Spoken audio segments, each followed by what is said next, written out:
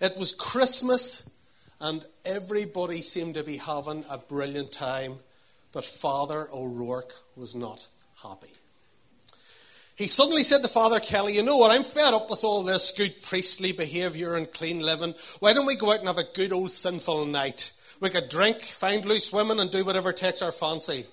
Are you mad, said Father Kelly. This is a small town, everyone knows who we are. He says, I'm not talking about here.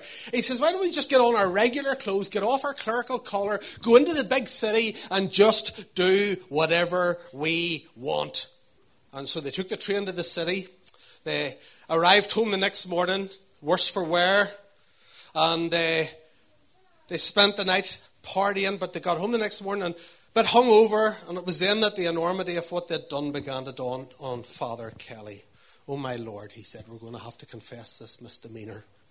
Don't worry, replied Father O'Rourke. I've already thought about it. Here's what we're going to do. You get changed and go into the confessional, and I'll tell you about my misdeeds and you can absolve me. Then I'll do the same for you. So a little while later, Father O'Rourke went into the church, entered the confessional. Father, forgive me, for I have sinned. I went out with a friend to celebrate Christmas last night and got drunk, had relations with women, danced to wicked music, and used foul language. Father Kelly replied, God is patient and forgiving, and so am I. Do 5 Our Fathers, 5 Hail Marys, and your sins will be forgiven. Short while later, their positions were reversed, and Father Kelly confessed everything from the night before in great detail. This is an outrage, exclaimed Father O'Rourke. What kind of priest are you? Do 500 Our Fathers, 500 Hail Marys, donate all your income for the next 3 months to the church, go right around the church on your knees 50 times asking God's forgiveness as you do so, then come back to me and maybe I'll consider absolution. What? Said the astonished Father Kelly. What about our agreement? Father O'Rourke replied, what I do with my time off is one thing, but I take my job very seriously.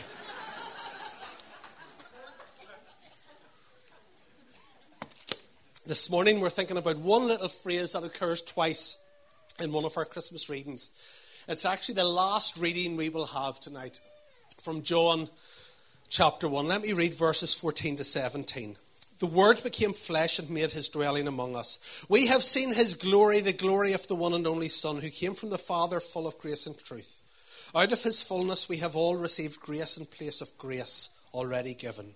For the law was given through Moses, but grace and truth came through Jesus Christ. It's that little phrase, grace and truth, I want to focus on. That in just a few verses, John says it twice. Verse 14, Jesus was full of grace and truth. Verse 17, grace and truth came through Jesus Christ.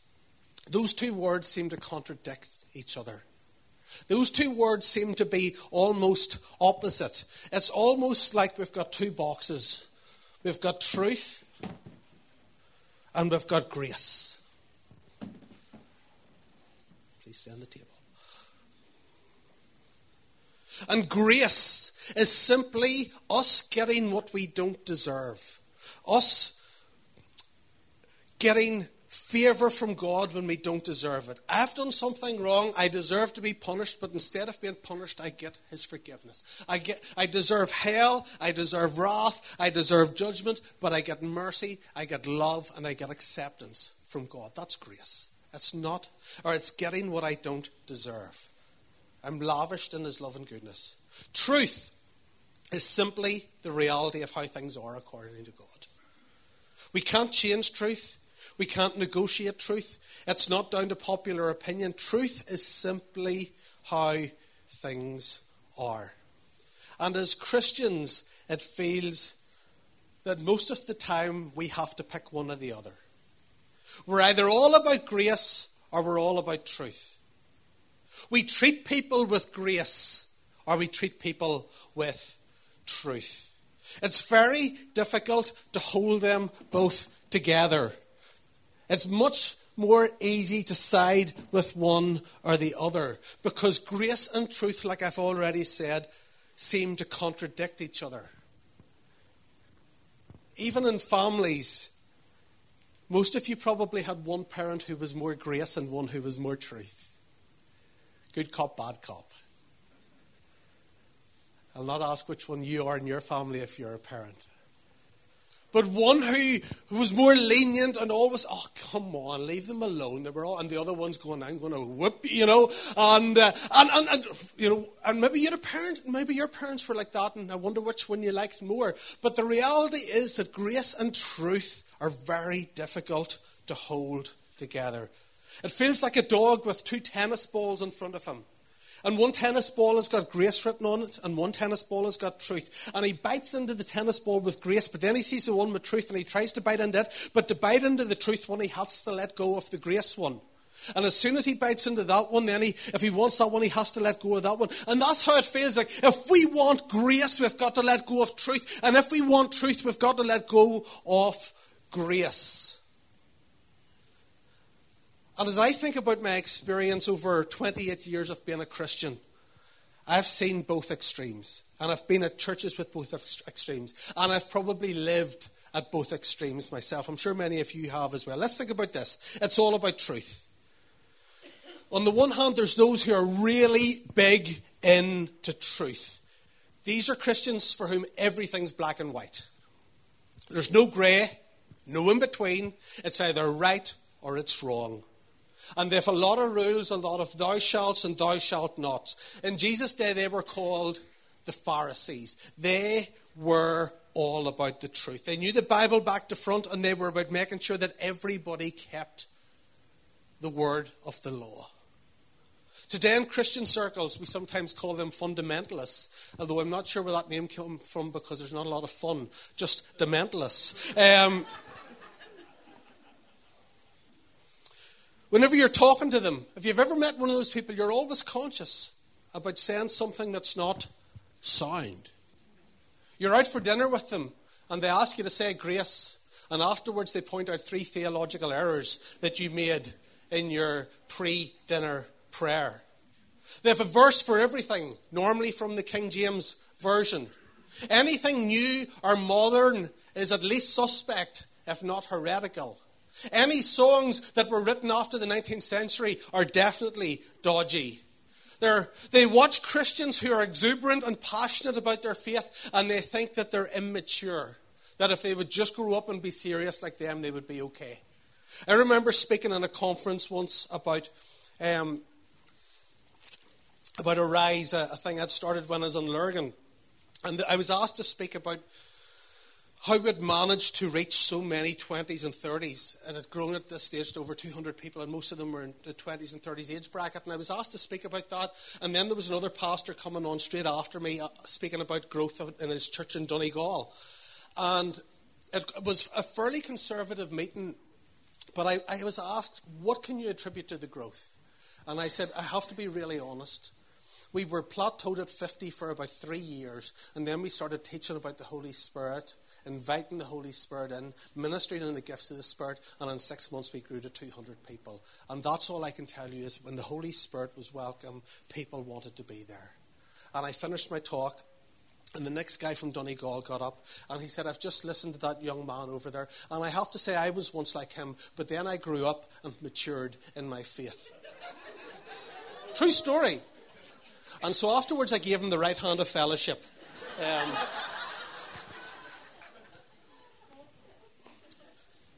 But completely true. It was almost like if you're passionate, if you're excited, if you're exuberant about your faith, you're immature. But if you're really serious and intense, then you're mature. They're perfectly orthodox in their sermons, but they're often incredibly boring. I was going to say anybody ever sat through a boring sermon, but I'm not going to risk that right now. I played it back in my head and I thought about the response. They're big into guilt. They're big into shame, making you feel bad when you do something wrong, when you don't live up to their standards. They look at anyone who's not exactly like them with suspicion as if they're not real Christians.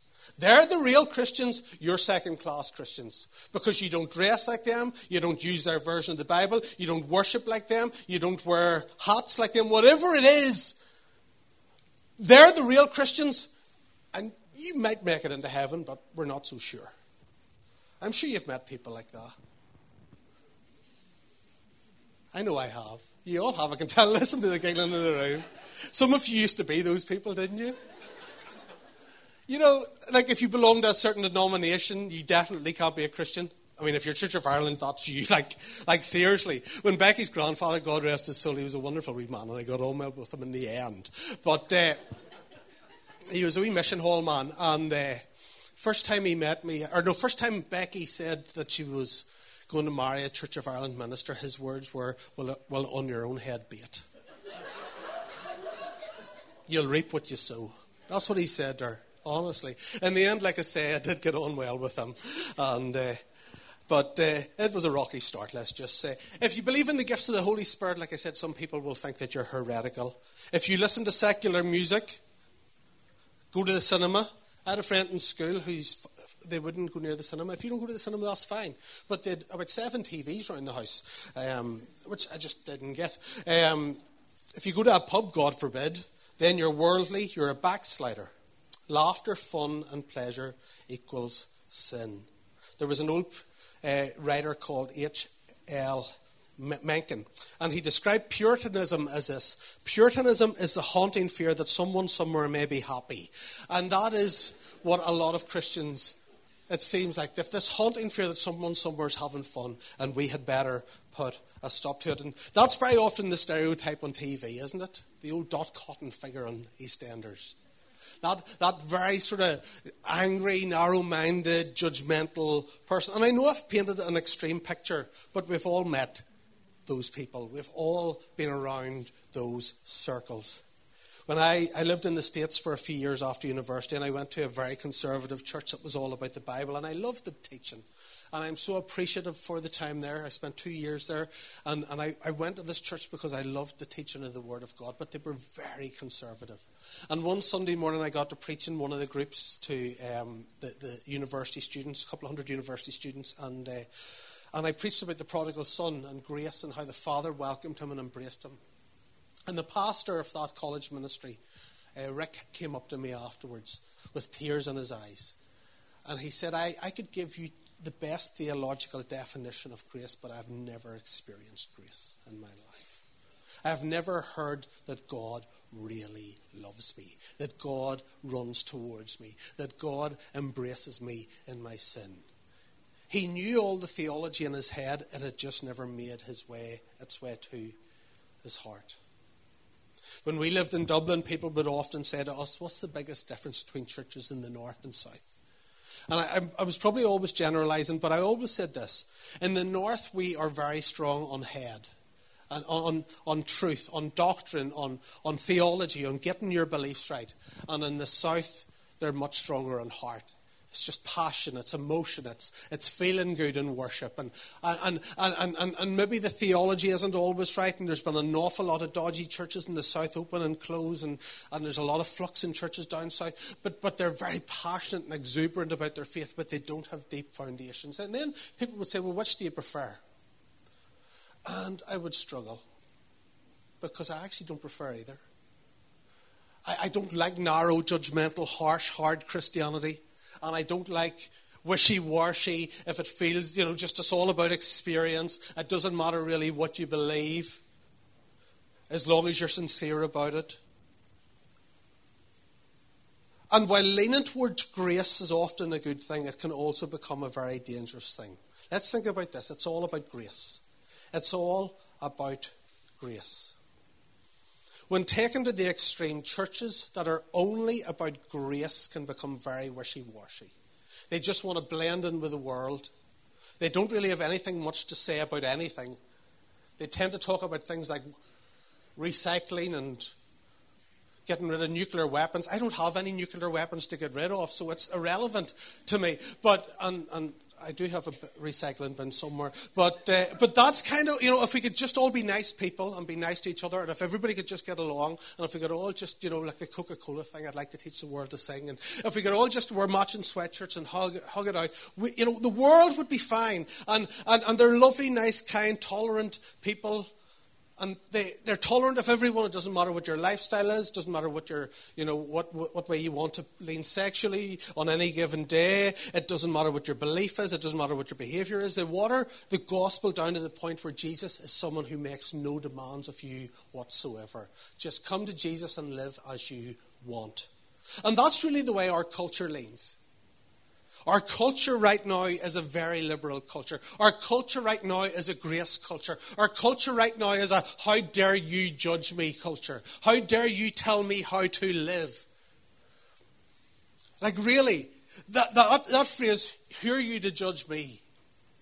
As long as I'm not hurting anyone else. Isn't that the popular phrase in our culture? There's no such thing as right or wrong, as long as I'm not hurting anybody else. People used to say this, I think. You know what they say now? I feel. It's the biggest shift I have noticed in the last 20 years. People used to say, what do you think about that? And now they say, how do you feel about that? Which is completely different. Because feelings are so subjective, where thinking is about truth and rationality and reason. And in this culture of hyper-offense, where people are always looking for reasons to be offended, feelings can get upset very easily. People get incredibly emotional when you say anything that upsets their feelings. And therefore, as Christians, the tendency is to shrink back and not say anything that might remotely offend anyone. I love what one guy, Ben Shapiro, says. He just says this. When people say, you hurt my feelings, he goes, facts don't care about feelings.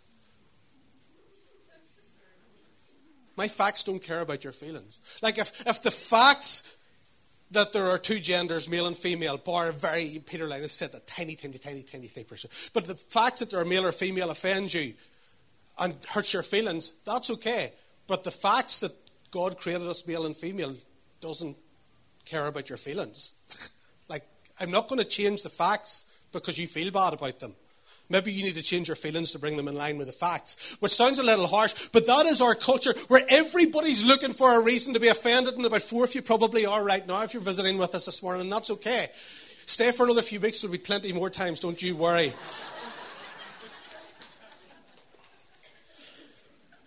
Doesn't matter what you believe about Jesus. He was a good man. He was a good teacher. He was a Galilean carpenter. He was just this guy who just told us to love one another. He was a good example. No!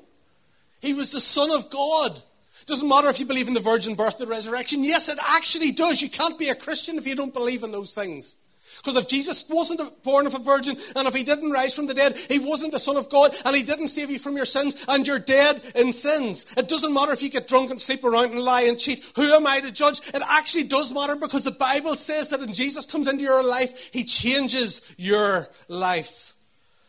In the Anglican Church today, which I'm a part of, we are a mess at the minute because there's a whole group in the Anglican Church who are trying to accommodate culture and lower everything to the lowest common denominator. And they're the churches that are emptying. They think, there's this delusion that if we can just be nice and lower the bar and just be, just get rid of all truth and just say anything goes, anything's acceptable, we're tolerant of everyone, then the world will come flocking in. When the reality is that those are the churches that are becoming Indian restaurants, carpet warehouses, and mosques. While the churches that are growing and thriving and expanding and taking ground for the kingdom are those that are passionately and confidently and compassionately preaching the word of God. Why? Because people deep in their heart want truth. There's something within the human heart that says, I want truth. And I get enough rubbish out there, I get enough lies out there, I get enough fake news out there. Tell me the truth. There's something in the human heart that when we speak the truth, people might be offended by it, but it resonates with them. Even non-Christians appreciate when you tell them the truth. They might get angry, they might get offended, but at least you're not lying to them like most other people. George Orwell said this in his book 1984. At a time of universal deceit, telling the truth becomes a revolutionary act. And that's the day we are living in. When it's all about grace. I was talking to somebody recently, and they were saying about their friends who had been part of another church, not a million miles from here, but had left. And I think they're maybe here, I'm not sure. But they asked them, why did you leave? And they said, we just got told every week we got tired of being told every week how amazing we were. And they said, what do you mean? They said, well, sometimes we want to leave church a wee bit convicted. Just sometimes we want to leave church not feeling like it was all about us, but like there is a holy God and that we do need to get right with him. People want truth.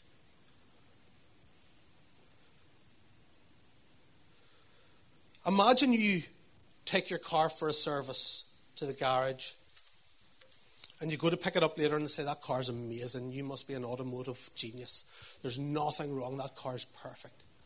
And later on you're driving home and your brakes go and you crash and you nearly die and your family nearly die. And you go back to the mechanic and you say, you told me my brakes were perfect.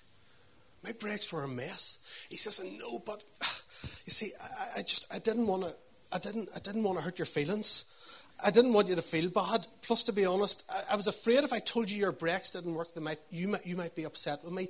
And I didn't also want to show off because my brakes worked really well. And so I didn't want to offend you that way. And I want this garage to be a safe place where you feel loved and accepted no matter what's going on.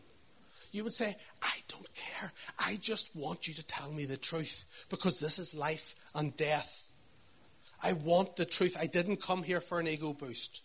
People need the truth. Jesus says it time and time in the Gospels. What does he say? I tell you the truth. I tell you the truth. He also said this, you will know the truth. And once you know the truth, what does the truth do?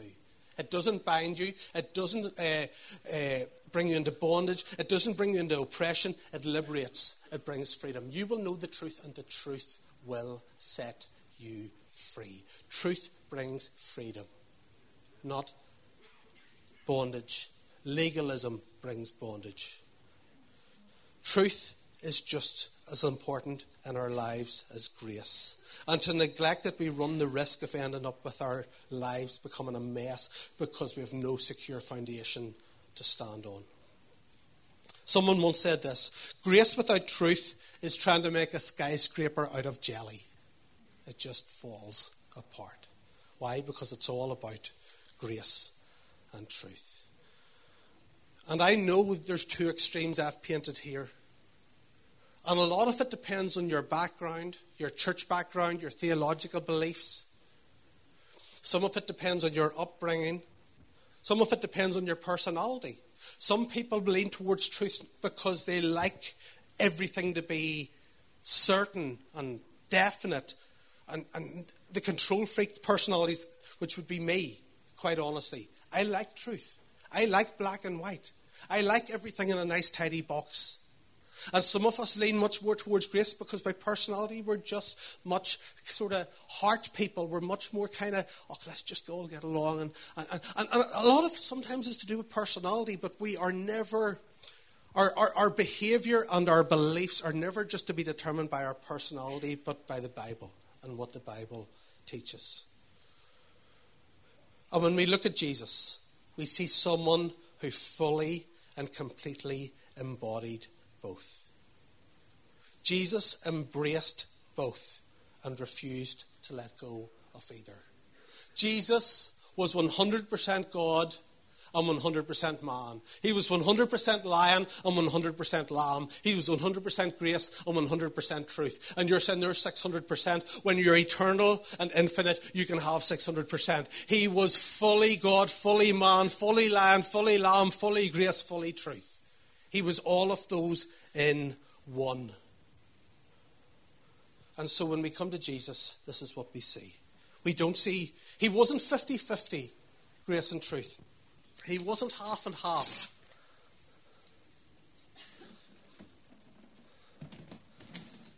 He was fully both. He was grace and truth wrapped up in one. Because without grace, you can't handle the truth. And without truth, you can't handle grace. I think the greatest example as I finish up is in John chapter 8. You remember the woman caught in the act of adultery is dragged before him? And they said to her, Jesus, what should we do with her? The law says she should be stoned to death. And they were right. The law did say that. And I love what Jesus does. Because that was the truth. The truth was that she should have been stoned to death for the act of adultery. I always think it's funny that the man wasn't there. They managed to catch her, but not him. So the truth was that she deserved to be stoned to death. But look what Jesus says to her, verse 11. First of all, he gets down and he writes on the ground. Remember that? He gets down and he writes in the dirt. He writes in the sand. Theologians have spent 2,000 years of ink trying to describe what he wrote on the sand. Do you want to know what the answer is? We have no idea. But here's the thing. This woman is over here, half naked, if not just clinging to the little bit of clothing that she was dragged out in. These men who are judging her, these Pharisees, these religious leaders are over here. Everybody in the room's looking at her. Jesus bends down and writes in the sand. Where does everybody's attention go? To what he's writing. He takes everybody's eyes off her and puts them on him. In other words, he takes her shame, he takes her disgrace and covers it in grace. And look at what he says to her. He says, neither do I condemn you. That's grace. She deserved condemnation. He says, I don't condemn you. She deserves to be punished, but Jesus lifts condemnation from her. But look at what he says immediately next. Go now and leave your life of sin. He says, you have been leading a life of sin. Now leave it behind. That's truth.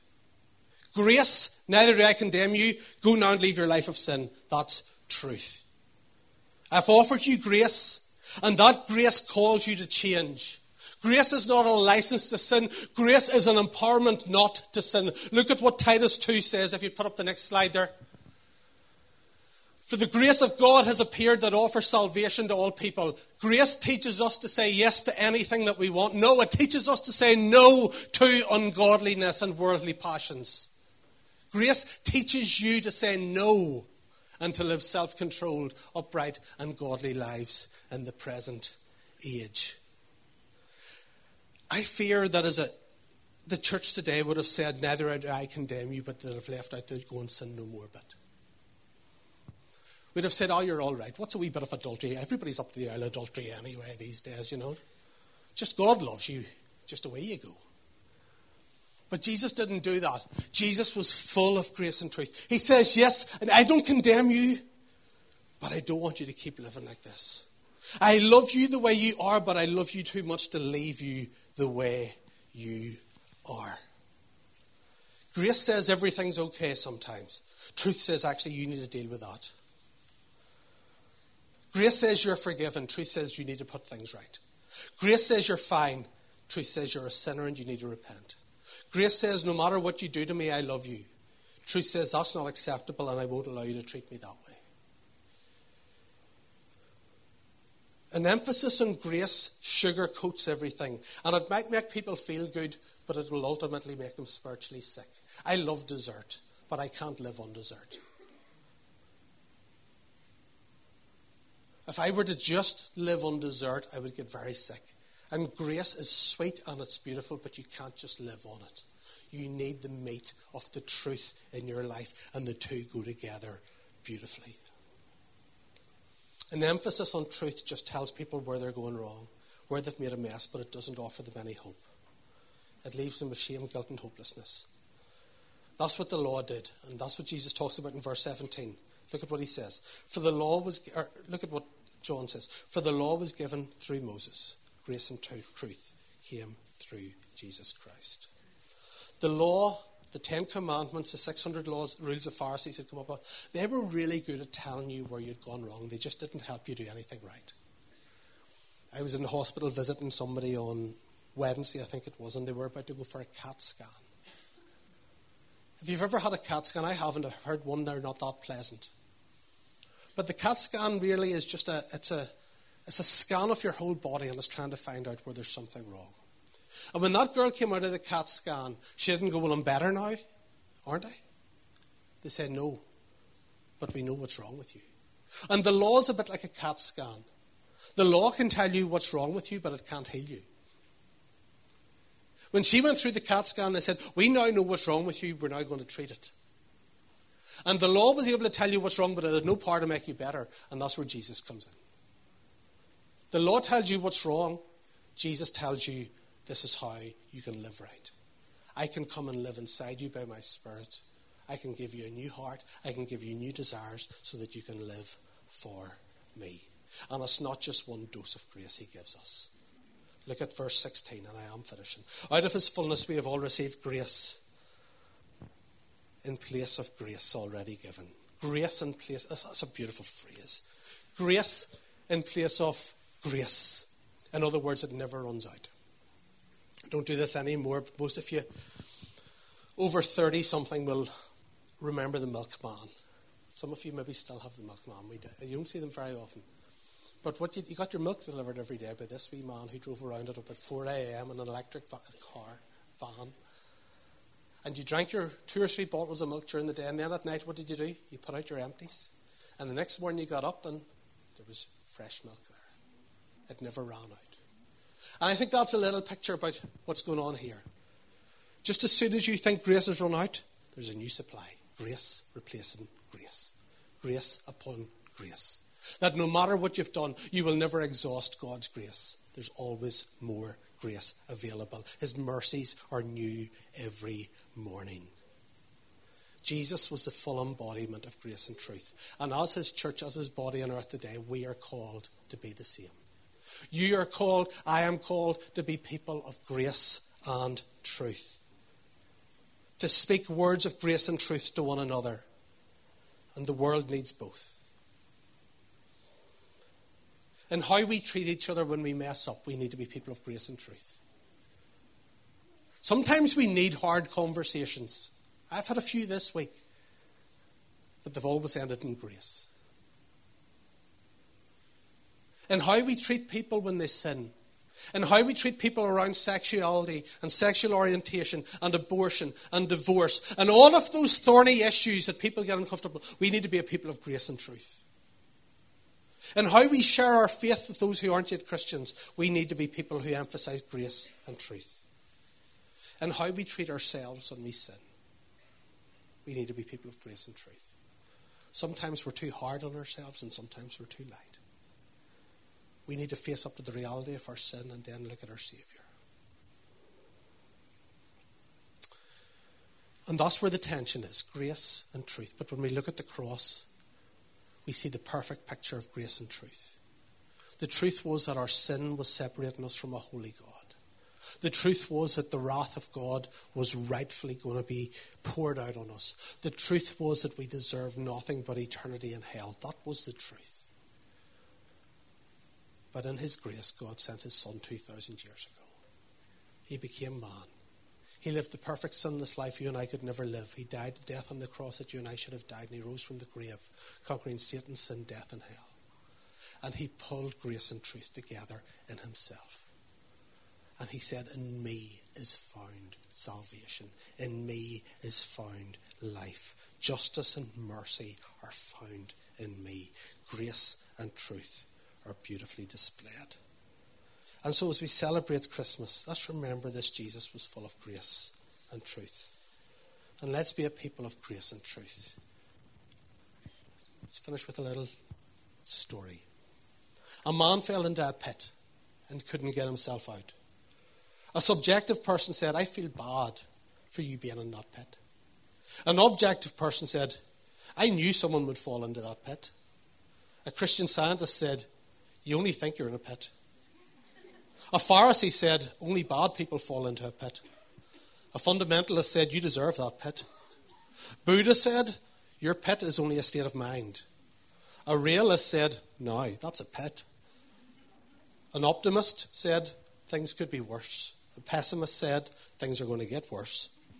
An engineer calculated how to get him out of the pit. A geologist told him to have a look around and study and examine and appreciate the pit. The council planning authority asked him if he had a permit for the pit. The revenue wanted to know if he was paying taxes on his pit. A politician avoided talking about the pit altogether because they weren't working. A mathematician calculated how he fell into the pit and the rate of his fall. A news reporter wanted an exclusive story on his pitfall. A professor gave him a lecture about the principles of the pit. A self-pitying person said, you haven't seen anything until you've seen my pit. A health and wealth preacher said, confess you're not in a pit. Don't even confess you're in a pit, because if you confess you're not in a pit, you'll not be in a pit. An evangelical said he needed to be saved from his pit. Jesus saw the man, got into the pit, lifted him out of it, stayed there, but on the third day, God lifted him out of the pit.